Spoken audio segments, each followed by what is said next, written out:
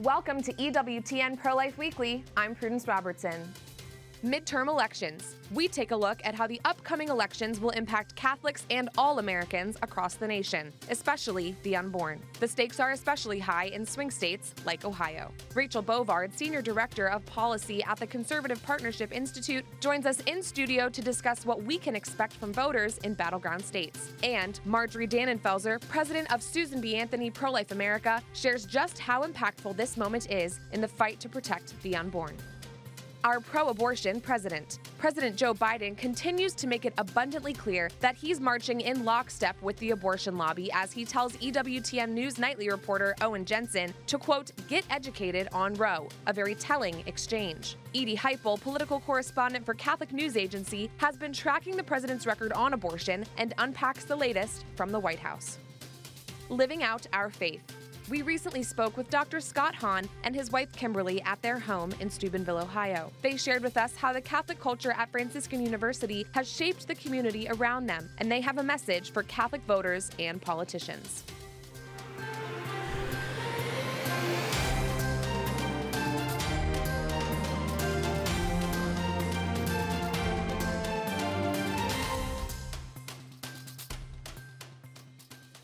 We are just days away from the midterm elections, and abortion continues to be one of the many decisive issues for voters this season. A new EWTN poll surveying voters in 6 battleground states shows that many Catholics want limits on abortion, and this issue could make or break a candidate's campaign. The study also found that right behind the economy and immigration, abortion is the 3rd most important issue to most of these voters. One of the most contentious of these swing states is Ohio. In the Senate race, JD Vance faces incumbent Tim Ryan, who has a horrific pro-abortion voting record and doubled down on his extreme views in an early October debate. I support going back to Roe v. Wade. That was established law for 50 years. At a recent campaign event in Columbus, when asked for his thoughts on recent attacks against pro-lifers, Vance spoke out about his opposition to, quote, Merrick Garland and the rest of the corrupt leadership at the Department of Justice. He continued. It is insane where the Democrats have gone on abortion policy. Look, I'm pro-life. I can appreciate and understand that maybe somebody's going to want to draw the line differently from me. We should not be drawing the line at taxpayer-funded abortion at 40 weeks of gestation. That's where Tim Ryan is. That's where Joe Biden is. It is a radical position that's so out of step with pretty much anybody in the country. We've got to stop it. We've got to fight back against it. At the first Ohio March for Life this year, nearly 5,000 pro-life people were in attendance. While the state's duly enacted heartbeat law is currently being held up in the courts, stalled from taking effect, Ohio state legislators are calling for the complete abolition of abortion in their state.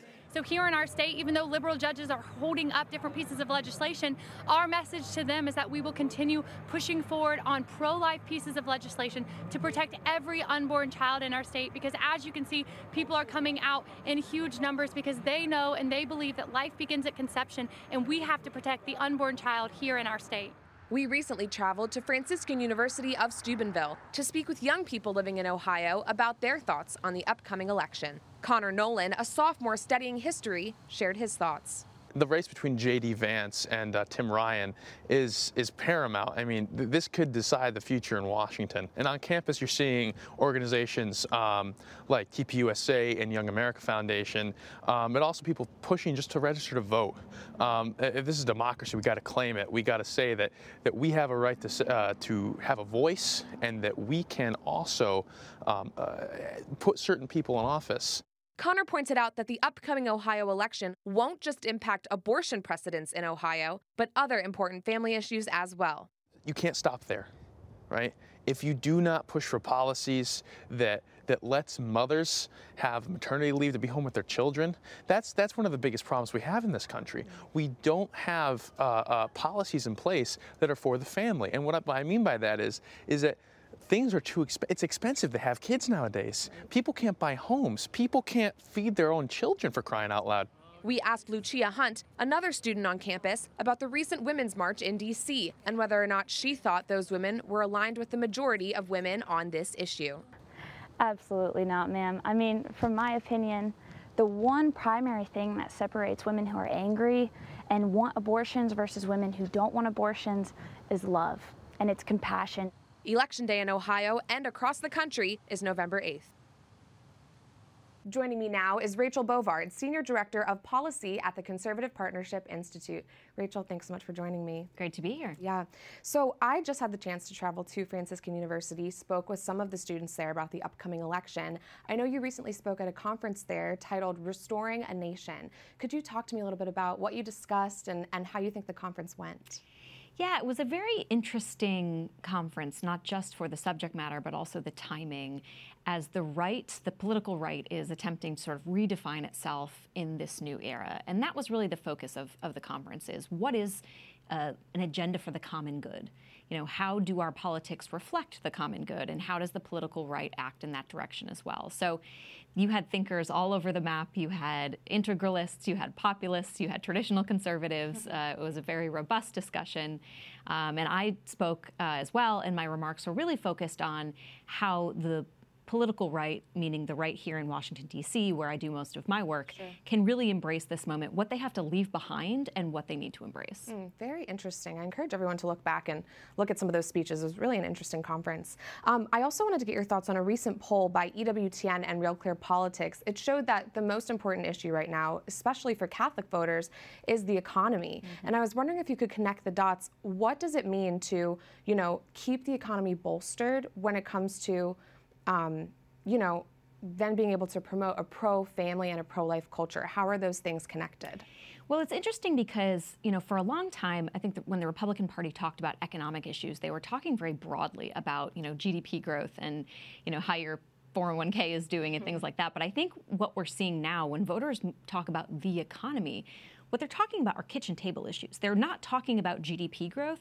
They're talking about survival, essentially, right? Being able to heat your home, being able to put food on the table in a time of, rising commodity prices, being able to send your kids to public school without them having to sacrifice their innocence, and being sexualized and confronted with all this type of information.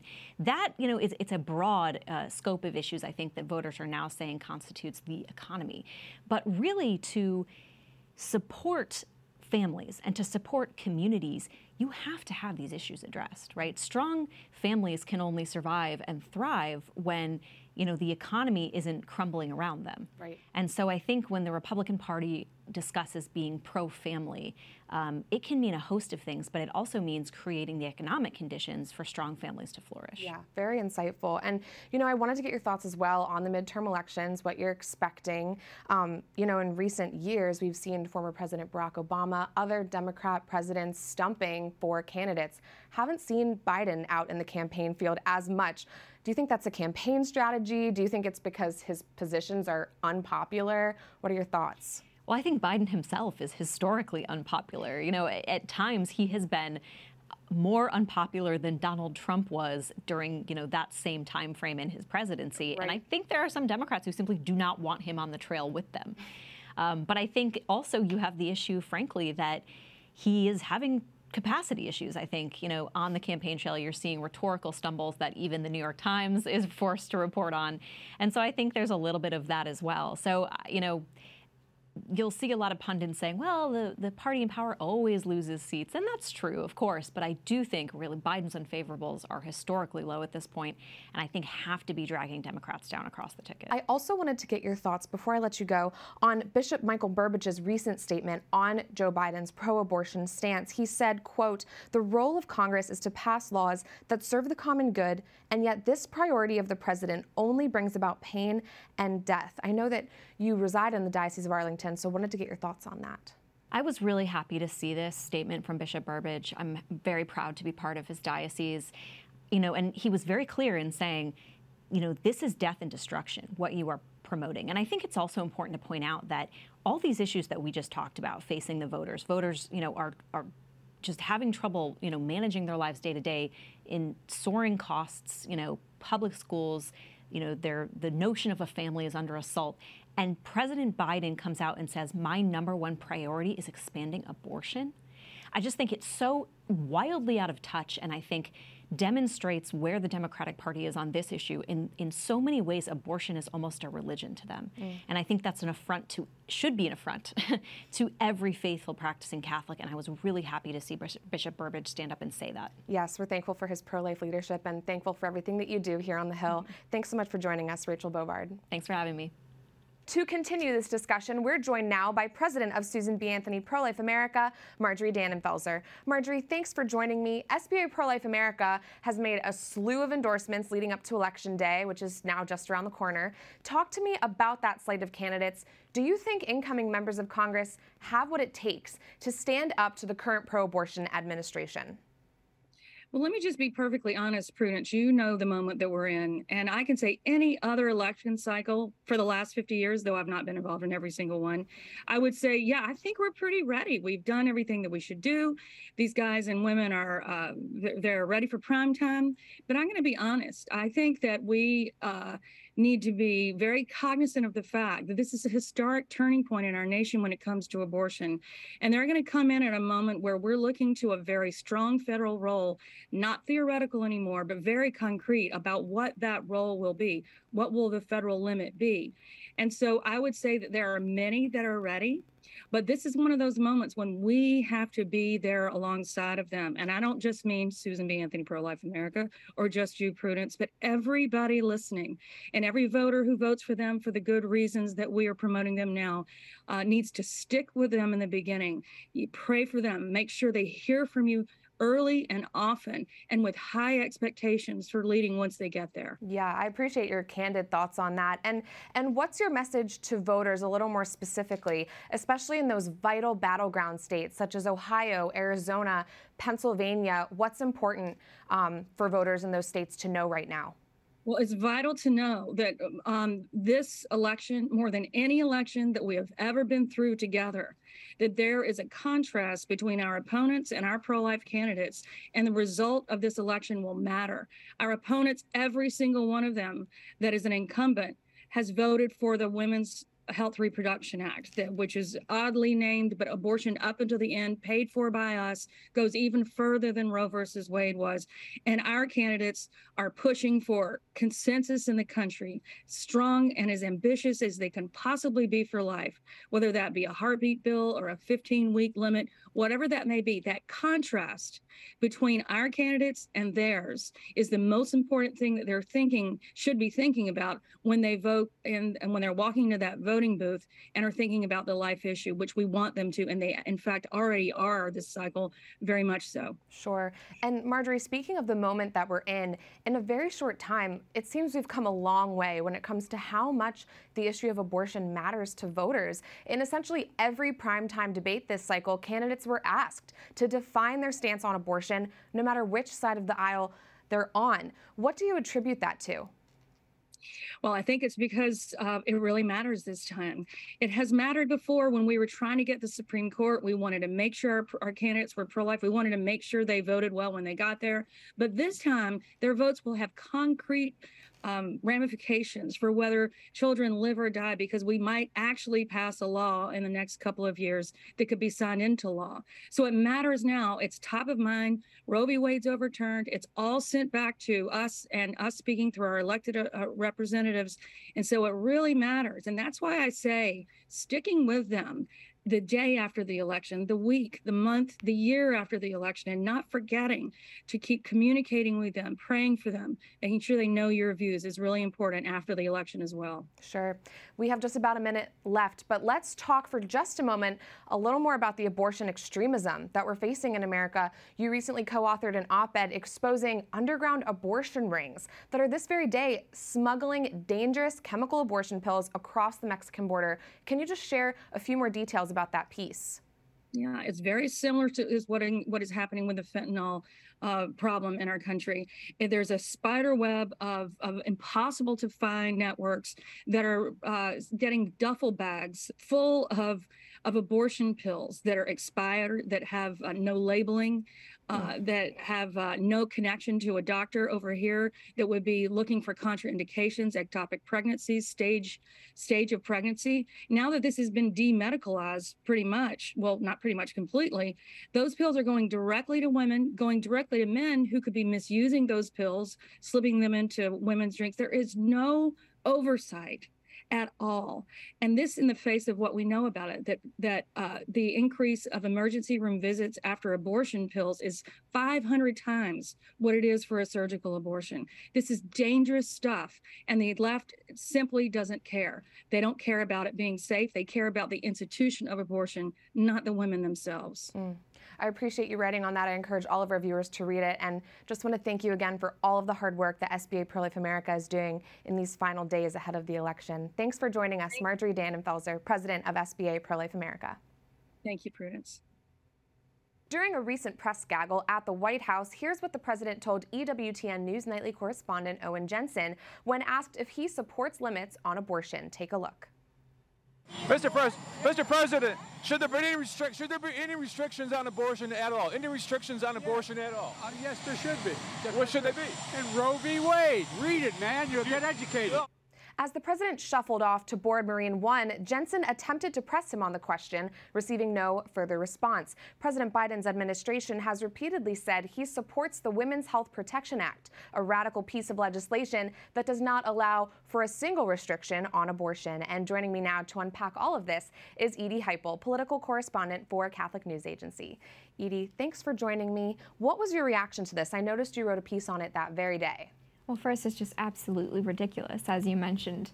It in no way matches where President Biden has been, both on his policies and his past statements, promising Americans that he would codify Roe v. Wade after it was overturned, and then even go further by codifying into law the Women's Health Protection Act, as you mentioned, which is the most extreme, radical pro-abortion piece of legislation in history.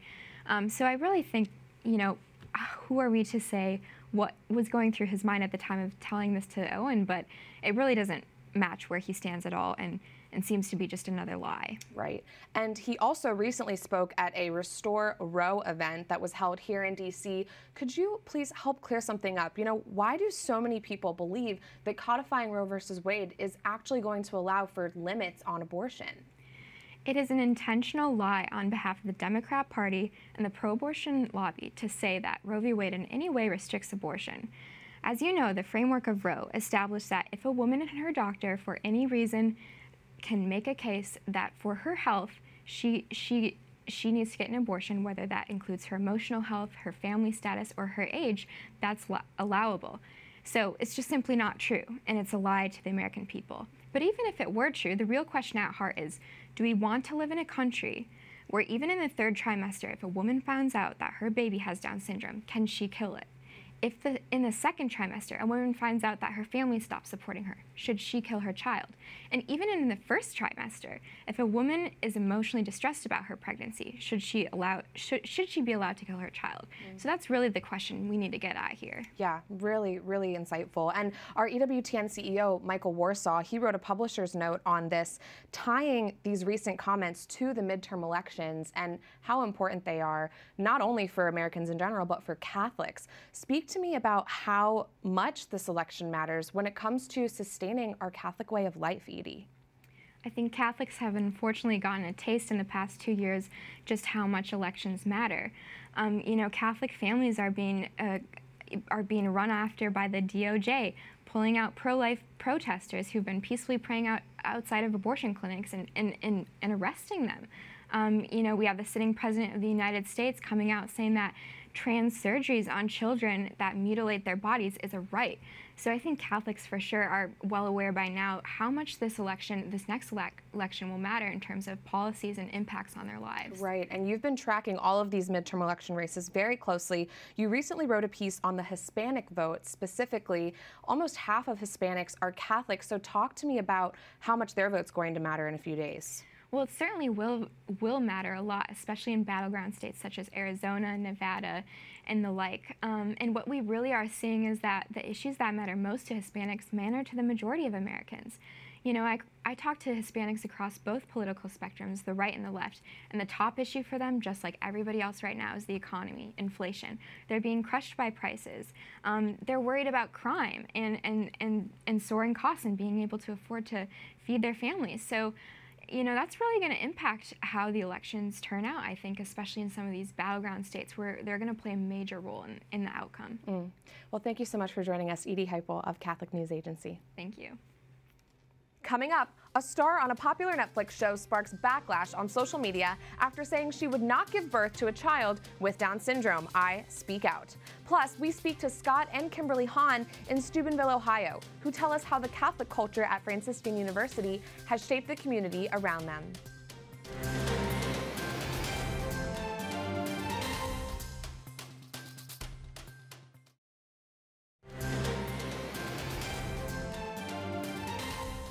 Welcome back to EWTN Pro-Life Weekly. I'm Prudence Robertson.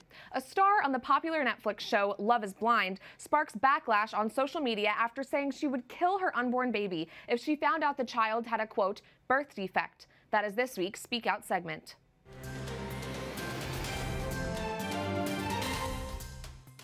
On the newest season of Love is Blind, there's some pro-abortion propaganda that needs to be addressed. The premise of the show is somewhat eerie. Couples who have never met each other enter into separate pods where they can have conversations but can't see each other. Then they have to choose whether or not to get engaged without ever seeing the other person or walk away.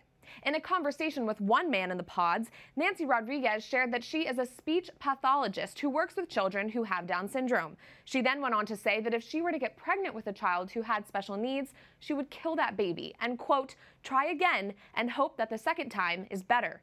The man was shocked and said that he could never do that. To think that someone who works day in and day out with these children, who need love and care just like anyone else, and that she would have chosen to end their lives if she had the chance, is revolting. What if her students or their parents were watching the show? Did she think about how insulting that might be to them? Clearly she didn't, and the one silver lining here is that the man she was speaking with was aboard due to the beliefs that his family instilled in him. Shame on Netflix for perpetuating the lie that children with special needs don't deserve to live. Like we say on this show every week, no matter what the circumstances, life is a gift.